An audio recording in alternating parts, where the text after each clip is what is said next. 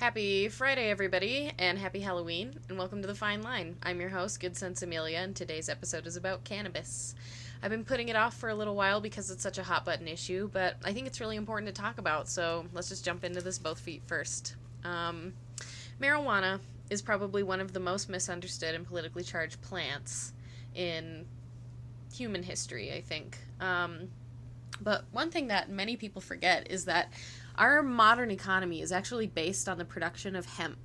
It was the first commercial crop ever produced, and I think it was domesticated for production before any food crops were domesticated. So it was like the bridge between hunting and gathering and agricultural food production. It's also well known to be useful in the production of plastics, oils, paper, and there's actually numerous other business and commercial uses for cannabis.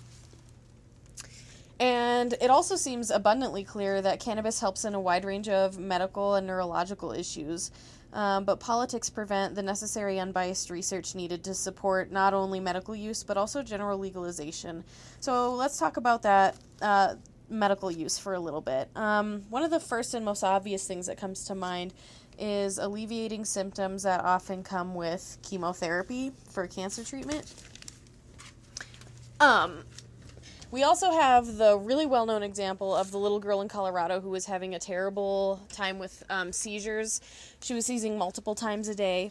And, there are other neurological issues that have been, that cannabis has been demonstrated to be useful in treating as well. I also think that in terms of when you view addiction as an illness as opposed to a character defect, I think that cannabis is a safe alternative to anybody suffering from like an addiction or an alcoholism problem, just because the nature of cannabis is that it is extremely difficult to OD on, and I think the very few cases that they have shown of overdoses with edibles they haven't ended in death. They've just ended in a little bit of brain function loss, but not enough for people to not even be able to take care of themselves anymore.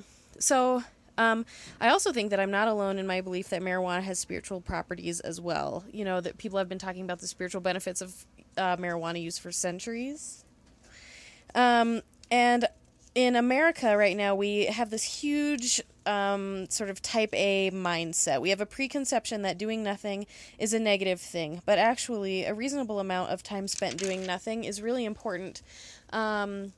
It's just as good for us as it is for our planet. When you spend time doing nothing, you're not promoting, consumerist behavior. You're not promoting consumption of goods and services.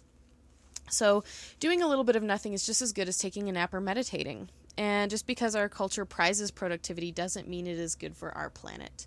Productivity is actually a big part of what is killing our planet right now. And if you do a little bit of nothing every day, you can learn to detach yourself from, this need for money. You can detach yourself from the need to complete tasks. You can detach yourself from the need to improve. I think it's really important to remember that being human is a natural thing, just like cannabis is a natural thing. We grew up together in concert with the rest of the ecological system. And,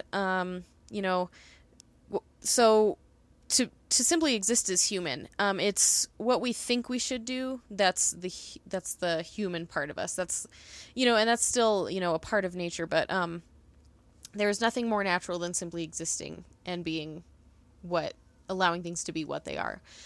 So in that sense, I just think that, number one, we can boost our economy. What we do have as we transition and get more into this idea of moving towards a more sustainable lifestyle, cannabis can help us have more of a, I don't think I mean boost in terms of like grow our economy, but I mean in terms of producing a stable economy. Cannabis for medical use and recreational use, and hemp in terms of more of the economic sector producing goods, that will create more economic resilience because it's a product that can be grown. It doesn't wear out. It adds to soil fertility if you grow it right.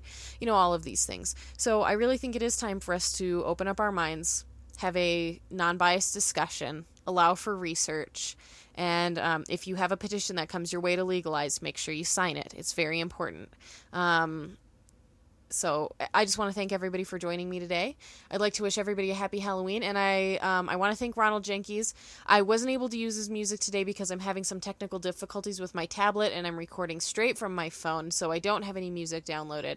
But thanks again, Ronald Jenkins, for letting me use your music on my other shows. I think that's everything for today. Have a good weekend, everyone. Bye.